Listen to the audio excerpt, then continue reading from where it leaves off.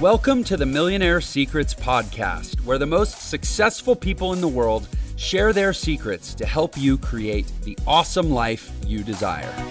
Welcome to another episode of Millionaire Secrets. Jeff Lerner, always excited to be here with you. And today we have a doozy for you. We are joined by David Ledgerwood. He is the co-founder and managing partner of Ad10, which basically provides outsource, and we'll let him expound on what they provide, but as I understand it, provides outsource managed sales solution for B2B tech companies that are trying to add 10 to their revenue. Which I just, before we even get into it, I'll just say mad respect for people that manage sales organizations. I had a small call floor at one point in my life. Not an easy thing to do. David's clearly great at it. He's personally closed over $35 million in sales, average deal size in excess of $150,000. So if you're out there struggling to sell your $1,000 widget, here's a guy that regularly sells multiple six-figure widgets. And we're excited to hear about that. David, welcome to Millionaire Secrets. Oh man, it's good to be here, Jeff. Thank you so much. You have done a wonderful job with the intro. I need to hire you. So. Well, thank you. But sadly, I'm not for hire. And I hope I didn't just totally insult your business by saying that you sell widgets. No, man. You know, I think we do tend to focus on the technology-enabled services, if you will. Right. So, you know, if there's anything I learned is that I've done this 13 times. Some of them were atrocious. Some of them were good. And this one I hope is the best one. And what I have learned is niche is the keyword, that focus there. So B2B services firms with a tech flavor that are founder-led sales up to the six figures, like in the mid six figures, and we want to help you scale and grow into the mid sevens. That's what we do, you know, Cool. And I think that focus is really what has been important for, you know, the growth of this business. People told me to focus 15 years ago. I didn't. I had 7 different businesses at the same time. All of them were bad, you know, so I have learned that was a good advice that I should have followed. So I shall preach that advice to the audience. Focus on one thing and be awesome at it, and super, super, super niche down to what you really, really do. All right. So folks, that's it. We've had a great episode of Millionaire Secrets. David Ledge just gave us the key to the universe. So we're done, right? No. It's good to be here. Yeah. Thank you. Thank you for having me. Yeah, that was great. But you know, let's back up. Before you knew that, you mentioned some failures. Let's even back up pre-failure and talk about how you came to be in this world as an adult. How did you always know you wanted to be entrepreneurial? Did you always know you wanted to be in sales? How'd you get here? Neither of those things. So I graduated college in 99. It was the boom sort of, you know, tech, internet explosion, and everybody was going to be a consultant and we were going to make a ton of money. Like 40% of my class went to work for the big 4 consulting firms. Mm-hmm. You know, it was just like the thing. That's what you do. I'm going to be a partner when I'm 30. I'm going to make $1 million. You know, man, it was ridiculous. You know, and for a little bit, I got to experience the hysteria of this, you know, $20,000 bar bills and stupid, just insane internet stuff that didn't last very long before it all exploded. You know, and we all got laid off. So, you know, 9/11, Arthur crashed, Enron and the tech bubble all popped at the same time, and it was like game over. And so that was done. And I learned that by watching the people who were the partners and the people like 5 years ahead of me, I'm like, this life sucks. Like, I don't want to do this, you know? So I'm glad that I got my Fortune 500, you know, check the box for my resume stuff. I think the name dropping has always been helpful, that I did my work there. And I learned a lot about technology. I learned how to code. I was an awesome coder. That's what I did. So as far as I know, you know, there's not a lot of people that go from like being a coder to being, you know, sales guy. But I did, and I'm glad that I did. But the path was very much circuitous. So you didn't, in 99 even, you didn't, unless you were Silicon Valley, you kind of didn't have this idea that you could go be an entrepreneur. I don't think really people thought about that as much. You know, there were people that started businesses, but it was foreign, and it was crazy to even think like I could work for myself. Like, what would that look like? We take for granted all the tooling and the available stuff now. I mean, you can spin up a website and, all the SaaS tools and all that, like none of that existed. It was a lot harder to start a business, particularly in technology, because you had server infrastructure and all kinds of stuff like that. So anyway, I made my way through a bunch of different internet types of businesses, and eventually I did decide to go do my own thing. And I decided to move to a different city where we knew nobody, with some partners, and just start a business and spin up and, kind of hang up our shingle. And that was crazy, at the time. I mean, now looking back, you just go like, dude, what, you're out of your mind? Like, nobody, you're going to move to a city, start a business, and your business wasn't even that good. And you just thought like, hey, if I make a website in 2007, which like nobody cared, like Twitter wasn't even barely a thing, and it was just dumb. But I'm glad we did it. I ended up in a new city, and I met a lot of people, and we got blasted when the economy went down in 2009.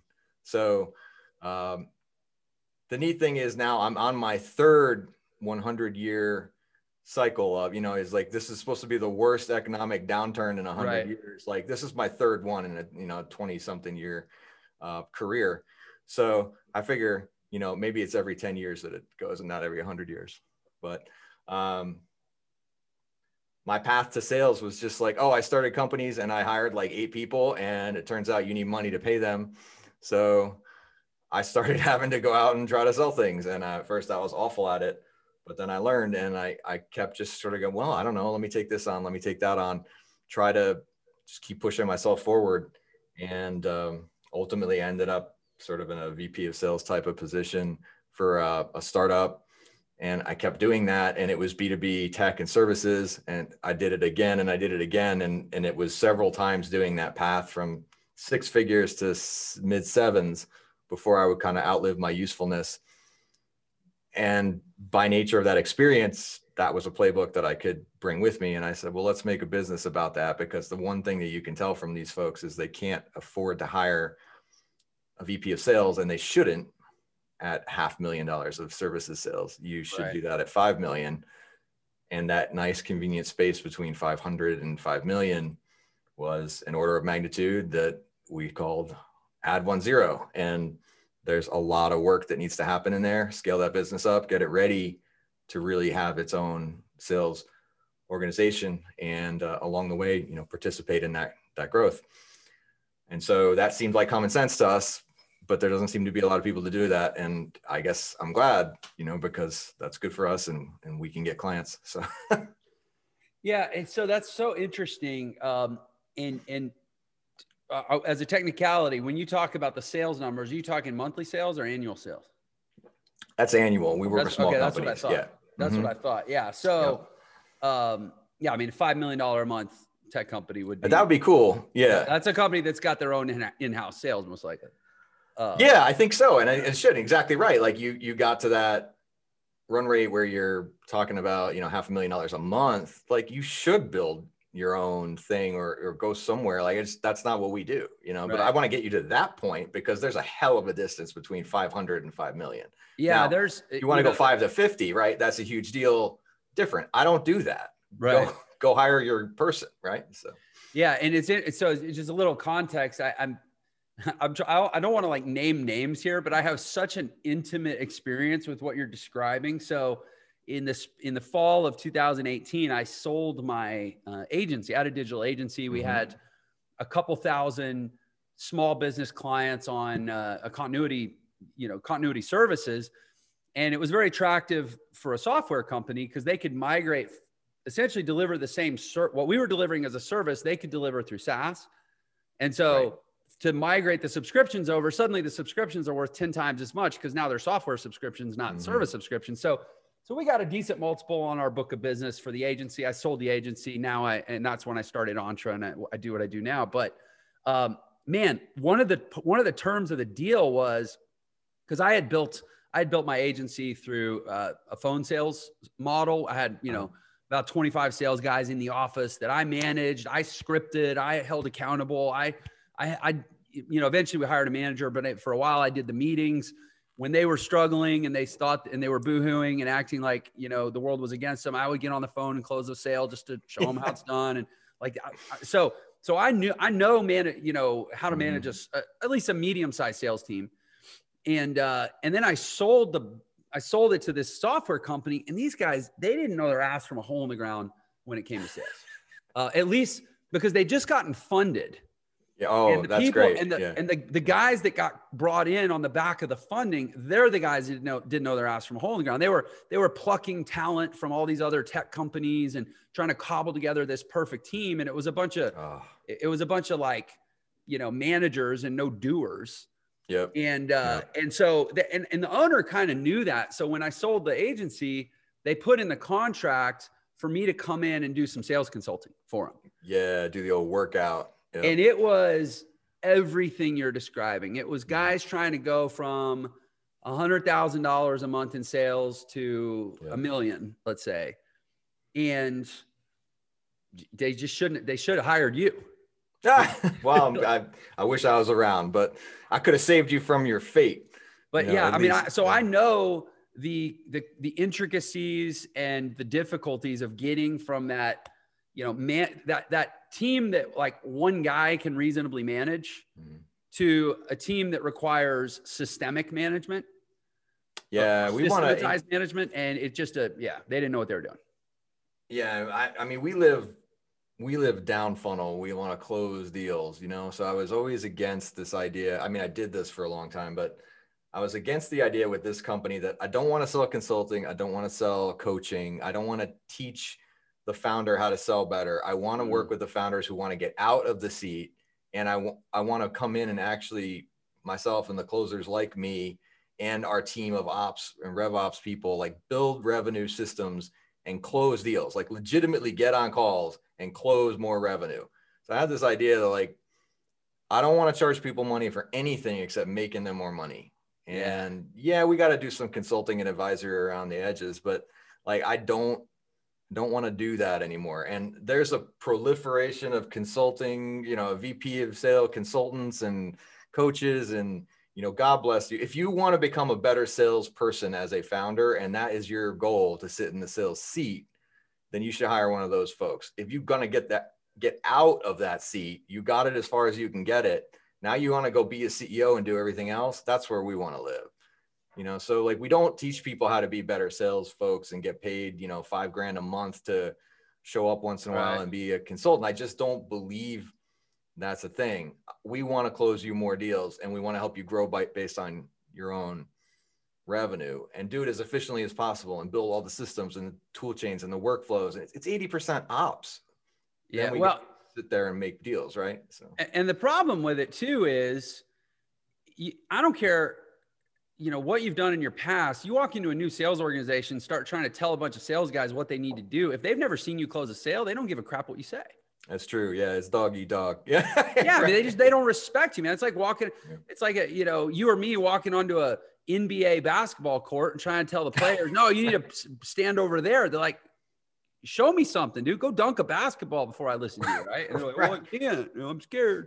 Right. You know, it's the same thing happens with like high-end marketing types. So we always have to prove ourselves out to the marketers.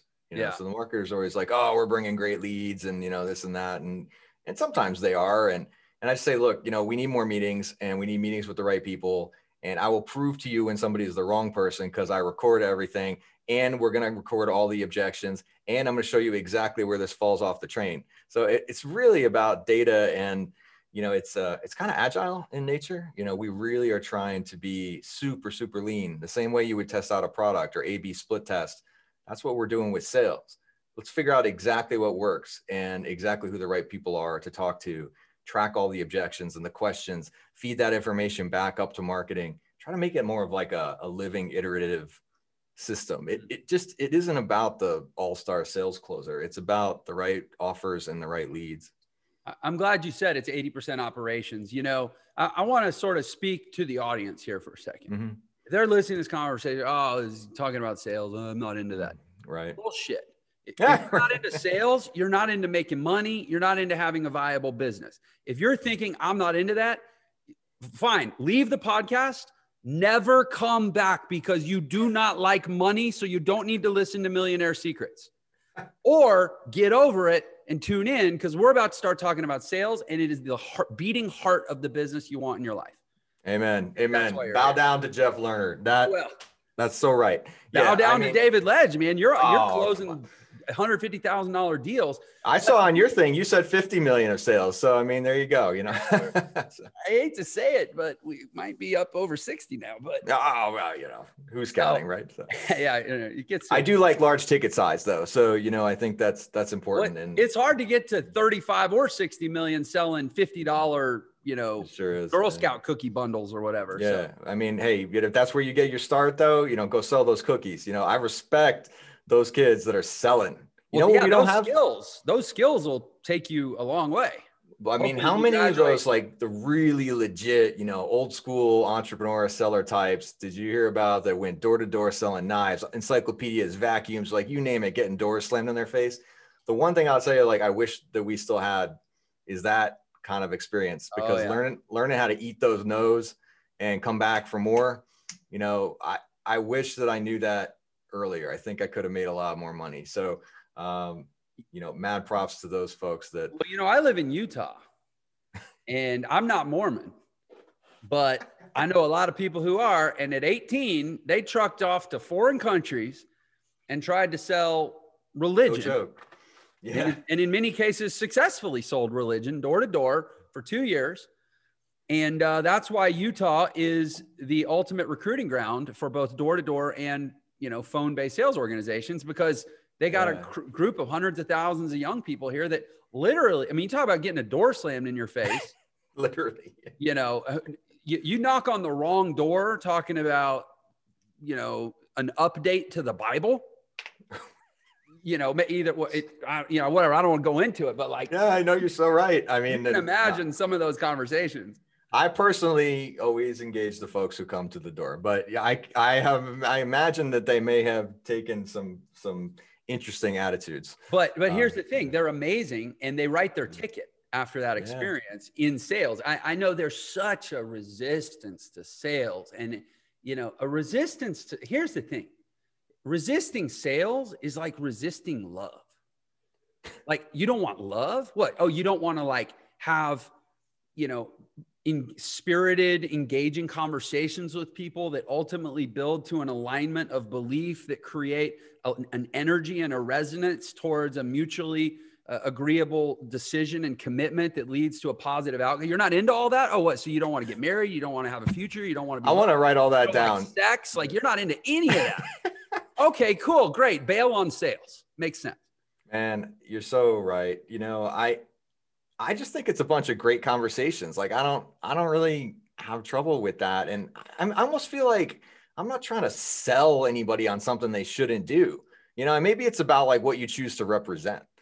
So we only do business with businesses that I really want to sell what they do. It aligns with our values. It actually makes people's lives better. So there's nothing better than getting on a call and saying to somebody, look, honestly, for real, it makes no difference to me if you buy this. It will make no personal difference in my life. However, I am so confident that this will make you and your business better, that if you get off this call and don't do this thing, it'll be your loss. It won't be mine.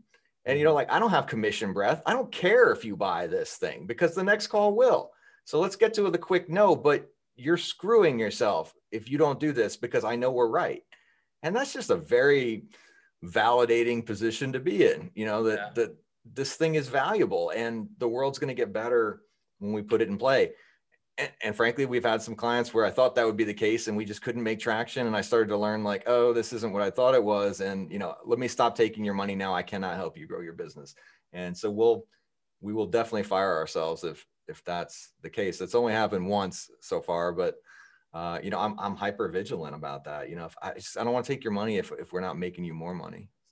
When you started, so you mentioned being a coder, transferring sales. When was that? About what year? So I went coder from 99 to about 2005. I started being an operator, so a COO type of thing there, where I worked for the sales organization implementing things that they sold. And that was a really valuable experience to be on the production side.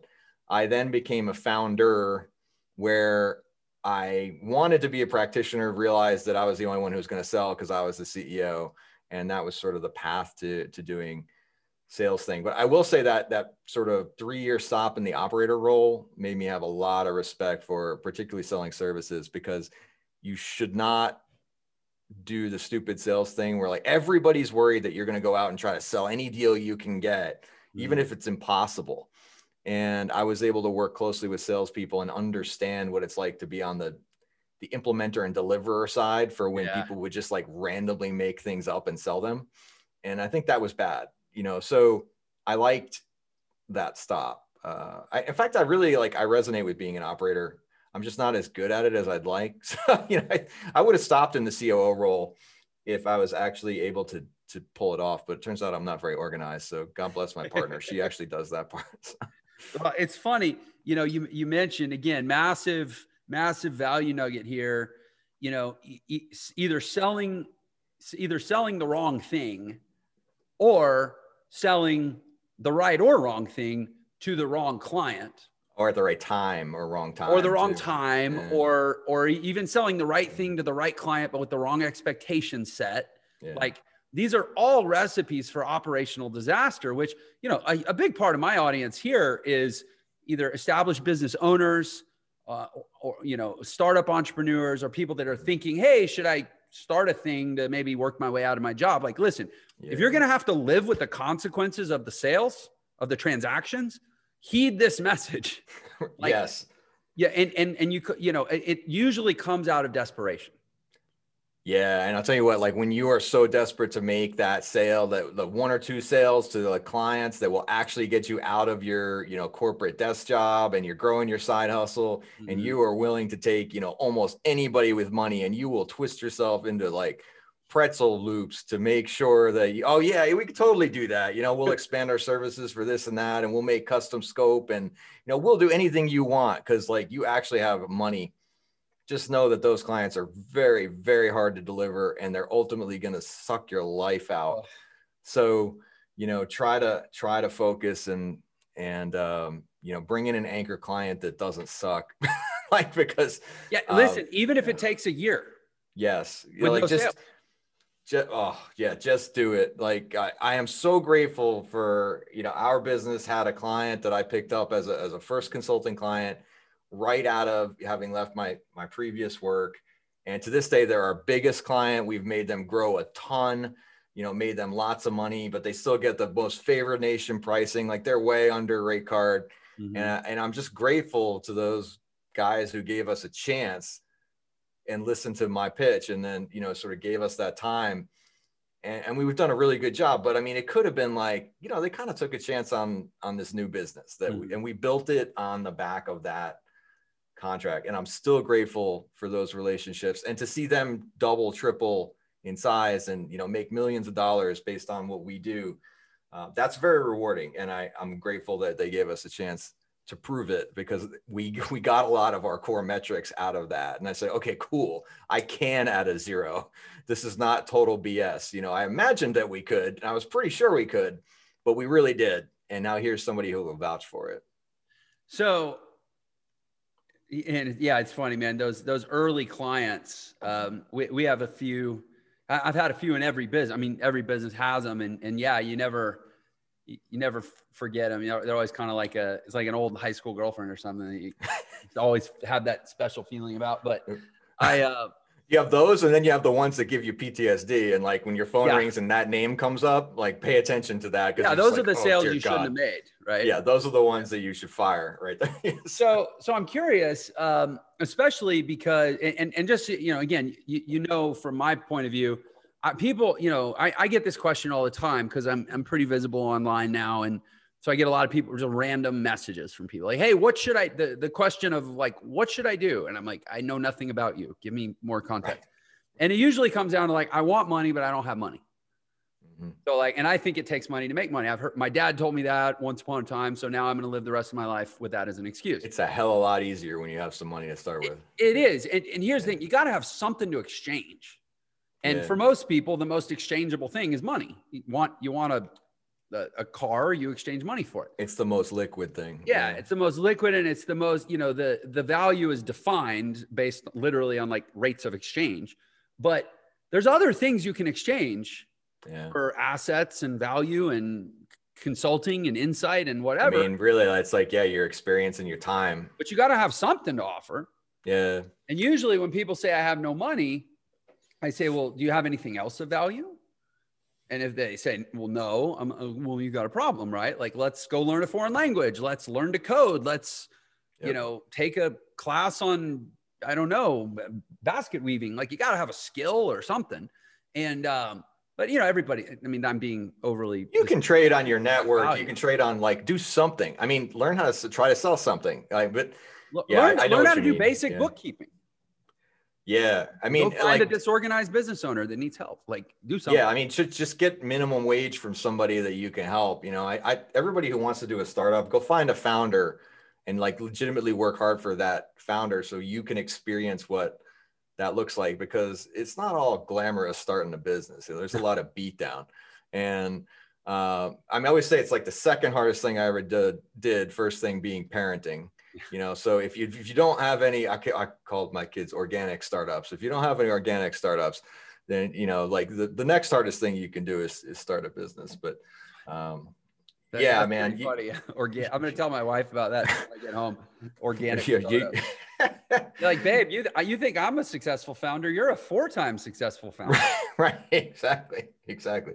And you pay dearly for it. I they keep talking about the ROI, so I hope that comes back. But, so anyway, what was I saying? So yes, you need some medium of exchange. I will say though, that like what I would advise people there, and again, I'm on the services side. So I do work with a lot of consultants and, professional service providers and agency owners and things like that. So it's not just straight technology or info products. It's, some kind of hourly or knowledge management transfer. Think about the things that you take for granted that you think are like, that you do that are almost like to you. It's like, why doesn't everybody do this? Like the thing that comes easy to you and you go like, this is brain dead. I can't sell that because everybody just does that. Look for that thing, because chances are that's the thing that everybody doesn't do. And you just take it for granted because it's so easy for you. Mm-hmm. And so that, I think, like, to me, our business is like, duh, of course you should do that. That's the way it should be. And then I was like, wait, nobody does that. And like, people think that's unique and novel and innovative. And we know how to do a thing that you don't. And that was the thing I took for granted. And I wonder if that's not the case for, every sort of knowledge-based work. You've got to be good at something. I mean, you're living, breathing. You're not like a total waste of space, right? I mean, you must have done something to get this far. So, maybe you detail cars. Maybe you're like, what's a hobby? There's got to be something that you do that. Yeah, I mean, I'll give an example. I've got there's a woman in our inner circle mastermind that I work, here in Entre. We have a high-end mastermind, which I can actually work directly with people, which I love. Yeah. And she's building out she has an amazing vision. She's still building it out for curriculum and support and a community around homeschooling. Yeah. She homeschooled her. I think she had 5 kids. She homeschooled, and now they're older. And she's like, well, yeah, I homeschool my kids. I love my kids, and I taught them. And I'm like, when we helped her, and she already had the vision, but we really did the research to validate. Like, there is a huge, especially post COVID. Yeah, right. That was timely. But she was thinking it even pre-COVID. Huge demand in the market for what seems like a very specialized thing that for her was like extremely run of the mill. And how, I mean, be specialized, like, even it's not that specialized now, but it's still different. And like, if you get 10 clients that pay you 50 grand a year, or, be specialized, be niche-y. Yeah. Be very clear about what you don't do so that you only take on the ones that you'll make the most money from, and be selective. That's that focus. And it's interesting, when you start thinking about like niche science and avatar definition and getting specific, you can take anything and parse it into multiple specializations. So like, take homeschooling, for example. You could have, I specialize in in homeschooling kids that have been enrolled in school up through at least elementary school. Absolutely. And now they're 13, they're 12 or older, and you want to bring them home. I specialize in that situation. Yeah. And that's, or I specialize in homeschooling, you know, kids on the spectrum, or I specialize in homeschooling, you know, I specialize in how to homeschool a teen who's had a kid who's trying not to fall out of their education, but has, you know, now has a kid requirement. There's like so many permutations. And that niche like makes you immediately stand out because you specialize in something. Now, if I'm the consuming person and I find you, I go, that's me. Yeah. But if I'm just like, oh, I'm a homeschool, you know, coach, consultant, I help families who want to homeschool. Well, it doesn't hook me because it's pretty big. You got to have a hook. Be anything. And so don't sell to everybody, sell to a tiny little thing. And I know as an entrepreneur, you get scared like, oh, but I'll turn away potential revenue that I actually could serve. Not really, because people maybe will come to you anyway and say, hey, would you make an exception for an interesting family like mine? I've got 5 adopted kids. And you go, yeah, I could totally handle that. Right. But like, you don't have to hang out your advertising in that way. Yeah. And plus in that scenario, it's a lot more, you know, you've got some reciprocity built into simply taking the deal. So they're going to be a lot more tolerant of the fact that they're not a perfect fit. Oh, that's good system. Too. Yeah, absolutely. Reciprocity is without question my favorite business psychological trigger. I love that Cialdini. You know, I'll put that into everything, man. That's a huge part of our business right now. So it's funny you mentioned, God, so many good nuggets here. You mentioned, you know, influence and persuasion are the two. I love those books, man. Cialdini books that I've read. Yeah. So when I started Entre, the business I have now, I was doing 2 things at once. One, I wanted to take everything I'd already done and everything I already knew, and like you said, package what I knew into an opportunity for a large number of people that were, you know, assumably wanted it. But the other thing I wanted to do was prove out some stuff that I didn't know, but that I knew I could learn because I knew it was important, which was like how to, you know, grow social media influence, how to build an authority brand. Because I'd made a lot of money online, but I wasn't like a visible guy online until 2 years ago. So I wanted to show, here's how you grow a YouTube channel. Here's how you grow Instagram. Here's how you connect on Facebook and grow a group and all this new stuff that was new for me. So the first thing I did was, when was this? This was spring of 2018. I hadn't even sold the agency yet. I read Influence 6 times in a row because I was like, I don't want to, you know, I read a lot of books. I mean, I've got a shelf. I've read all those books. Ask me what's on page 71 of any of them, and I can't tell you. But I was like, if I read instead of reading one book and then the next, I feel like a lot of times with reading, do you read a lot? I'm guessing you do. I consume a lot of audio books because I have a lot of car time. So I tend to, you know, be able to capture them. I'd rather read if I could sit and do that. But I listen to audiobooks too. Yeah. I honestly consider them. I mean, depending on what type of learner you are, one can be better. I mean, some people that should not read, they should just listen to the audios because that's how they learn. They're auditory learners. But anyway, to my point, you know, sometimes I feel like reading books becomes a little bit of like an ego thing. Like I read 47 books this year or something. And so I started by going, what is the one book that I could read that if I could literally know everything that the author knows, if I could like get in his brain or get his brain in my head, I would be much more powerful. And it was that book. It was Influence by Cialdini. So instead of reading 6 books, I read one book 6 times, like with a highlighter and with a pen and taking notes and like rereading paragraphs over and over until I felt like they were etched in stone. And it is literally half the reason that Entre's scaled and my brand has scaled as fast as it is, because that was the foundation. It's funny you mentioned his name. I think it would be that one, or it would be Carnegie, like How to Win Friends and Influence People. Oh yeah, I've got that over here too. I mean, everybody got that one too, you know? So, and there's that one. And like, if you really want to get deep and sort of like ethereal, Think and Grow Rich would be another one. Yeah, I got that one too. I'm sure you got that one too. I got the 7 Habits over here. All the staples, man. I saw this motivational speaker one time, and his shtick was that he had read Carnegie's book like 62 times and he knew it better than anybody in the world. Like, that's kind of smart. It is. No, it was, dude, it was so powerful. Yeah.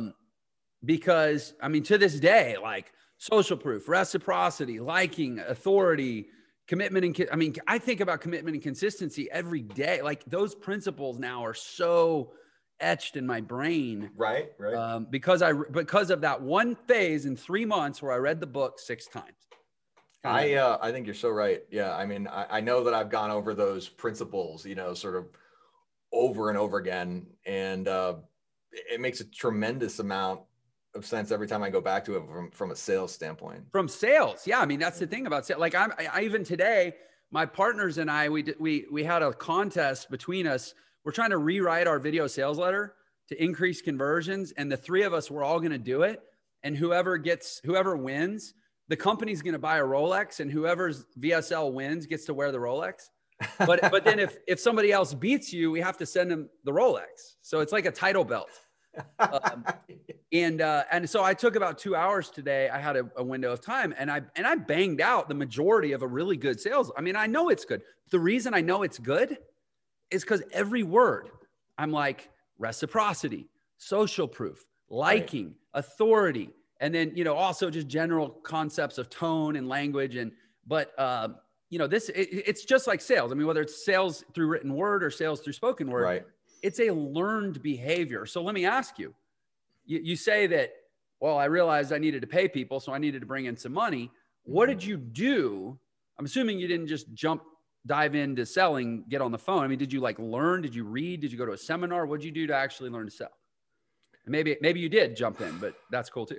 I did just jump in, and I was horrible. Oh, okay. And then I was enough of a student to just be like, what just happened? Like every time I go on these meetings, like I can't get anything to happen.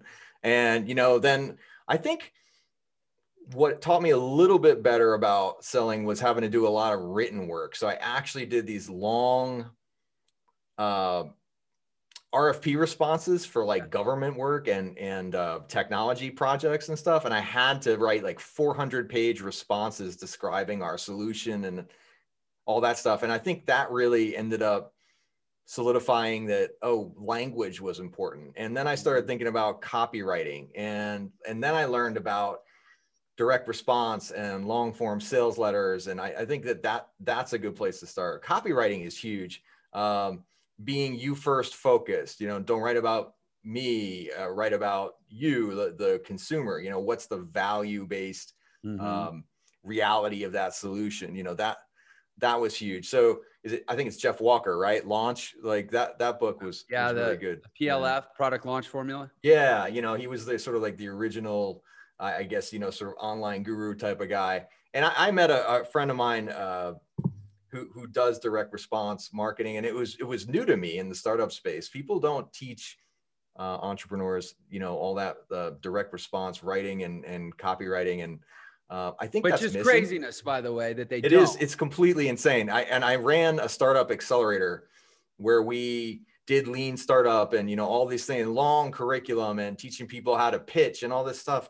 I mean, nothing about sales or direct response writing or revenue. And it was just bizarre, and I felt like that was a huge missing element. But here's the thing, the tech startup space, they're such product enthusiasts. They're so romantically involved with their product and their solution. They think it's basically supposed to sell themselves. They shouldn't have to use any, clever language. Yeah, they call that the base camp fallacy. If you build a thing that's good enough, people will just sign up for it. And and once in a while, I guess that works. It's kind of like Field of Dreams. But I don't know why. I guess the self-serve, MRR model is so compelling. So that's what you want to make VC, right? So maybe that zeitgeist is sort of just part of the gym. But I mean, 99.9% of the time, you're going to have to get on a call and actually sell something to somebody. And it's very hard to scale a technology business in B2B, at least, without at least having some kind of human implementation set up, onboarding, customer success, whatever. You're just not going to sell $100,000 thing without a lot of people stuff. Right. And that takes people selling, as well. So God bless you if you have a thing that like is really self-serve and people can sign up for it, and you got 1 million users paying you $10 a month. I mean, that's just not the world I live in. That's amazing, and I'm proud of you. But it's not as easy as people. Well, but think, let's call it like it is. That if you're aspiring to live in that world, it's probably not the world you're going to end up living in. Those are very, very, very Super few rare. and far between. Yeah, it just doesn't happen, and you need a tremendous amount of, and they're not built input. to last, honestly, in my opinion, because I don't know if anybody wants them to last. I think they're built to sell. They're maybe built to with the dream of exit. It's just like my only business plan is like just amounting users and just get people to buy my thing or acqui-hire my company.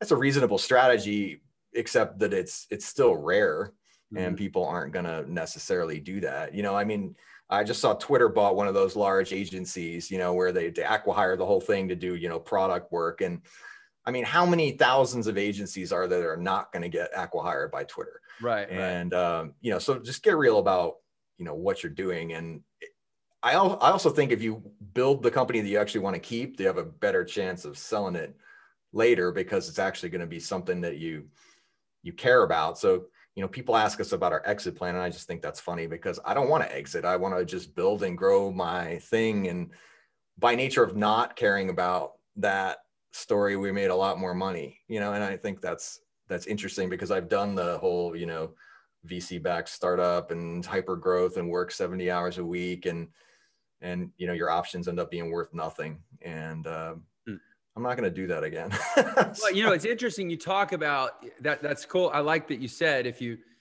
don't build if you build the company you want to keep, it'll be more valuable if and when you decide to sell. For people that have never been through that, I've been in the room on a couple of those conversations, and, the number one thing that the capital guys, maybe not so much when you're in early growth stage, but like when it's a going concern, they really want to know, like, what's the story? What's the brand? Mm-hmm. What's the intrinsic value? They only want to look at the financials if they like the story. And if your story is, oh, I built this to sell, even if you don't say that, it's still there if it's true. Yeah. I mean, you probably talk to a bunch of, aspiring entrepreneurs like, yeah, I'm going to sell to Facebook. Like, that's my whole plan. That's all I want to do. Or Google's going to buy me. And right. And I'm just like, no, like, they're not, and even if they were, they probably aren't, because that's your only plan. Like, they want to buy you because you add intrinsic value, or you add some strategic value to an asset that they already have, or, something like that. So it just takes bigger thinking. And I regret that we have this startup mythology of, the social network. And, so we sort of heap all this praise on the 0.00001% that, I mean, Elon's amazing. Like, I think Elon Musk has pulled off some crazy stuff, and that's so cool, but you just can't do that. You can't be Peter Thiel when you grow up. He just is. Like, they did some amazing things at some point in time. And he's a snapshot. Yeah. I mean, it existed. It was a window. It's not the same window now. It's like wanting to be Thomas Edison or something. Right. Yeah. Let's all learn from that. Like, I think the books are interesting, so 0 to 1 and The Hard Thing About Hard Things. And like, we should take lessons from each of those, but it's not realistic, for everybody. It happened at a particular pond, it just grew in an ecosystem. It maybe isn't going to happen. If you live in the middle of Ohio, you don't have the resources that those folks had at that exact point in history. So, but there are business lessons to be learned, no matter what, the fundamental things. If you're going to mythologize any founders, sort of spend time and collect a whole lot of stories from founders so that you can pull out the common elements. Yeah. And study, as much as you study like Mark Zuckerberg, study like Sam Walton, who spent 10 years crisscrossing middle America in his brother's airplane, studying highway patterns and learning about small towns and doing a lot of analog stuff, because that's actually a lot more relevant to like starting a business today than what was it like to live with 20, 19-year-olds in Palo Alto and live off ramen for 2 years? Like, you know, I don't know about you, but I got 4 kids. So Yeah, it's not realistic. You know, I work with I work with a lot of folks that, you know, are single and do the whole, you know, sort of I'm a digital nomad and, you know, I'm a subcontractor and I can do whatever I want and work from Bali. And, you know, I like to say my life choices have precluded that option for me, you know, and it's cool. You know, I'm glad people can do that. But yeah, definitely take it on from a realistic standpoint. There's nothing wrong with those things, but if that's not really what you're able to do, you know, don't build your business vision around it. So. I might offend some segment of my audience by saying this, but the older you are, the more that what you just described just sounds like defeat. If you're 57 years old and you're like, I never married, I just live on a beach in Bali and I manage Facebook ads for overseas clients. I have to get up at 3 a.m. every now and then to meet them on a call. Like, dude, you just sound like you gave up. Like, I mean, I sound like a jerk. I don't judge people's life choices, but like, is that really the life that most founders are aspiring to? I don't know that that's even, you know, I don't know what life that is. It's not mine. And you know, if people can look in the mirror and say they're happy doing that, then, you know, that's fine with me. But, and if you're good at managing ads, you know, hey, give me a shout because we need you sometimes. But, yeah, I don't know. You know, I think it's just about the realistic picture of a lifestyle business that's actually legitimate for, you know, your life stage. And when you are doing that side hustle type of thing, it's far more likely that you're going to be in the lifestyle business type of zone. So build something that you can, you know, set yourself up a little bit that you can back off, make some residual, you know, income from. And I think that's okay. Like, we don't have to all build billion-dollar businesses. And I don't aspire to that anymore. At one point I did, and it's ungratifying to work 80 hours a week. I would rather be a good father and, you know, take care of my life and work, you know, my 40 hours and kind of, you know, go home, which these days is just walk into the kitchen. So. Yeah. And here's the thing, you know, the idea, entrepreneurs are people that'll work 80 hours a week. So they never have to settle for working 40 hours or whatever the whole silly adage is, which, like, I mean, right now I'll own it. I'm in a hyper growth phase, 2 years into starting a company. We scaled 3,000% in the last 13 months. Part of it's because I've been working 80 hours a week. It just is what it is. But, like, you know, I chose that. My family knew what I was choosing. I get up really early, so I still get the work done and I still see my kids. But yeah, I mean, to your point, the idea of like, oh, you want more money, you want a bigger success, trade more time. That's actually the opposite of entrepreneurship. It should be acquire more leverage. Yeah. I think of it as like a managing partner of a managed sales organization. You can, you know, in 40 hours a week, if you want more money, you can go acquire a bigger client, not work 10 more hours. Yeah, I want to find the right client because we get paid, you know, a slice of sales, right? So if I can just sell MRR tickets that are very high, we get paid on that, you know, kind of indefinitely. So I make a cash flow stream out of it. Mm-hmm. Yeah, so we have to be really selective about how we spend our time because it's a tremendous lift. I mean, we're building revenue operations and entire sales divisions from nothing, and we do all the work. So yeah, we want to get paid on the backside of that.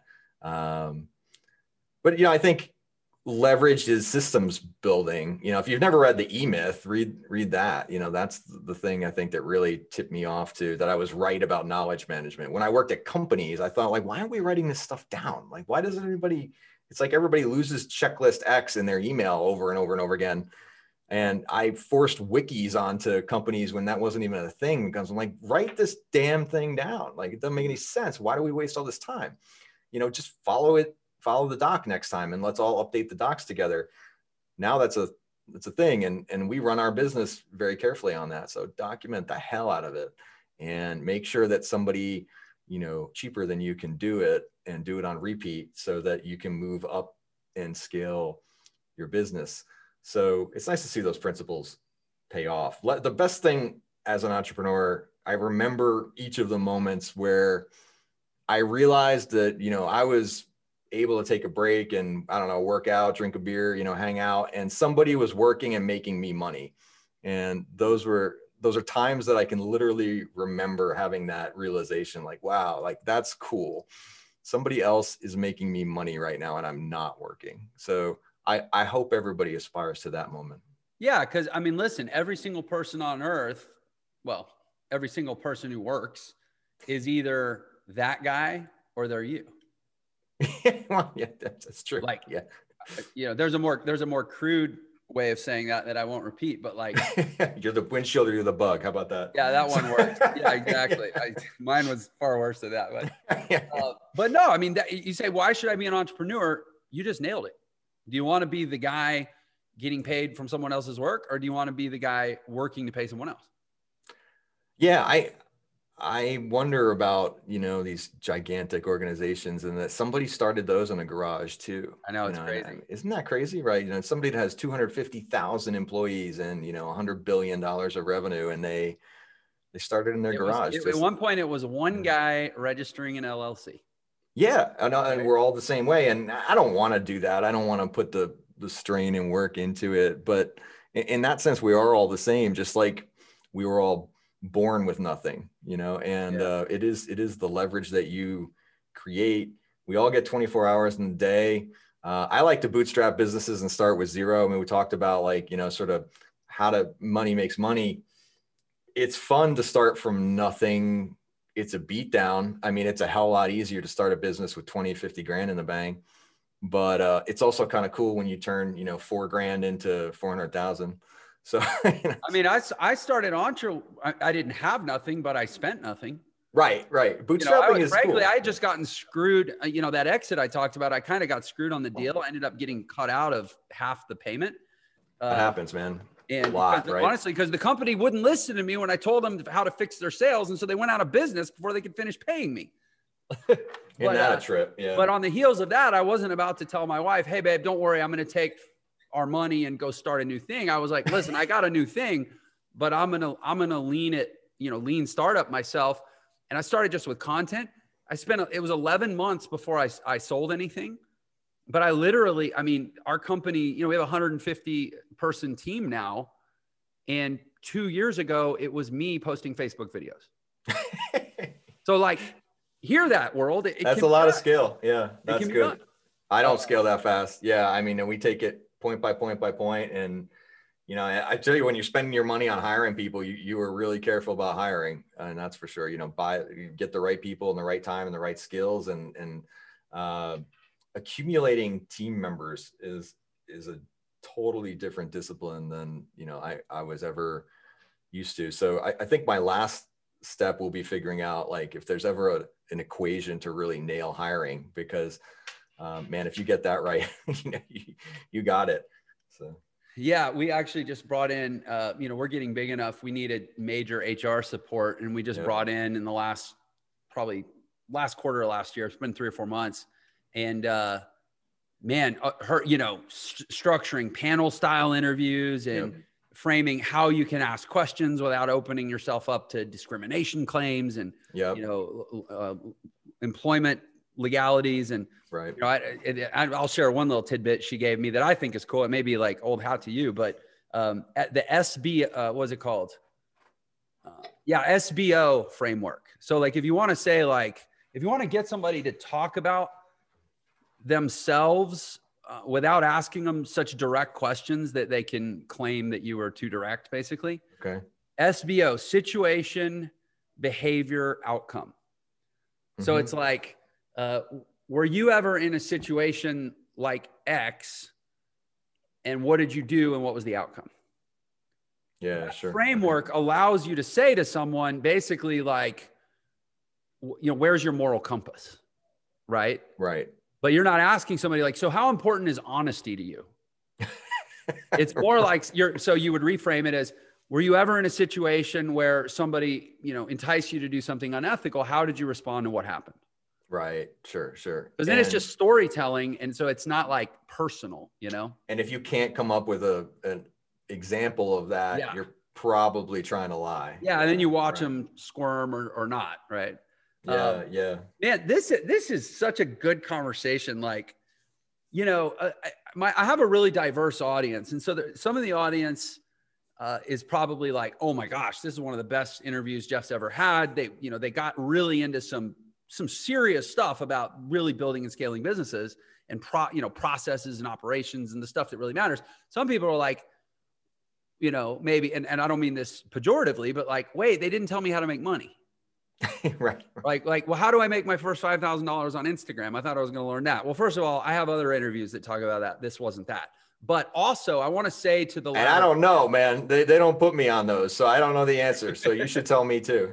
Well, I'm the guy that asked the questions because I'm still trying to figure it all out. But I know I've spent more than $5,000 on Instagram consultants. But no, in all seriousness, there was so much gold in this conversation. You know, I'm just briefly reviewing, like when you say 80% of sales is operations, like if somebody only takes that away, they can save themselves years of frustration and capped growth potential because they're trying to power sell their way through, as opposed to focusing on process, you know, just as a one thing. So I encourage, this is one I think a lot of people are going to want to re-listen to, if only to really realize how good it was. And I say that as a compliment to you, David. This has been wonderful. Well, I appreciate that. Your kind validation makes me want to do more. And go spend a 10th hour on Zoom today. I did. This was my 9th hour. I totally appreciate it. I think I'm going to shut it down, you know, for the night. Yeah, I mean, it's fun to be able to put ideas out in the universe that all came from hard-won, hard knocks. You know, none of this is wisdom. It's just experience and recognizing how not to do it the wrong way again.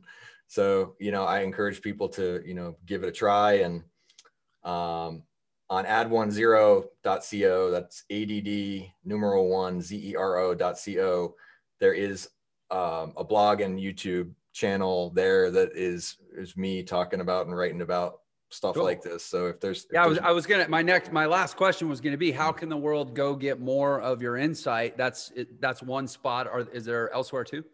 I post on LinkedIn, but it mostly just links to those things. So if you want to look at our company and just watch some more videos and do some more thinking, please feel free to reach out on LinkedIn, David Ledgerwood, or ledge at add10.co.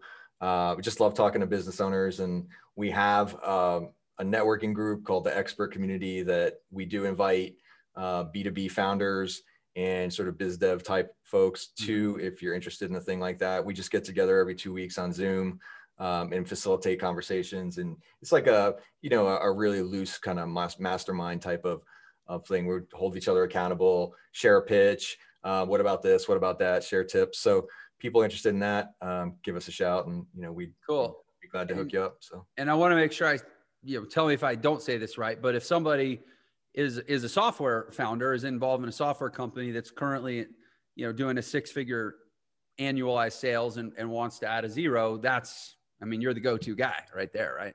Yeah. B2B services and tech. So anything related to, the services, businesses that are technology enabled, if you will. So professional services, SaaS, consulting agencies, things like that. Cool. Well, thank you again, David. This has been great. I appreciate your time. I'm gonna let you end your 9th hour on Zoom and go be with your family. And I will bid farewell to the audience, all of the viewers and listeners out there. As you know, as I always say, you are the best part of this show and why I do what I do every day. Thank you so much. We'll see you on the next episode. And David, thanks again. You just finished this episode of the Millionaire Secrets Podcast. Thanks for listening. If you enjoyed the show, please like and share this episode, and do leave us a review. Let us know how we impacted you today. Your next step toward creating your awesome life is to join me and thousands of others in the Entre Nation community, where you'll receive free training, networking with other awesome life seekers, access to live events, discounts, merchandise, and other awesome perks. Head over to www.entrenation.com. That is www.entrenation.com and join us today. And of course, do please follow me on social media. I can be found on all the major social networks at Jeff Lerner Official. Thank you again for listening, and please go be awesome.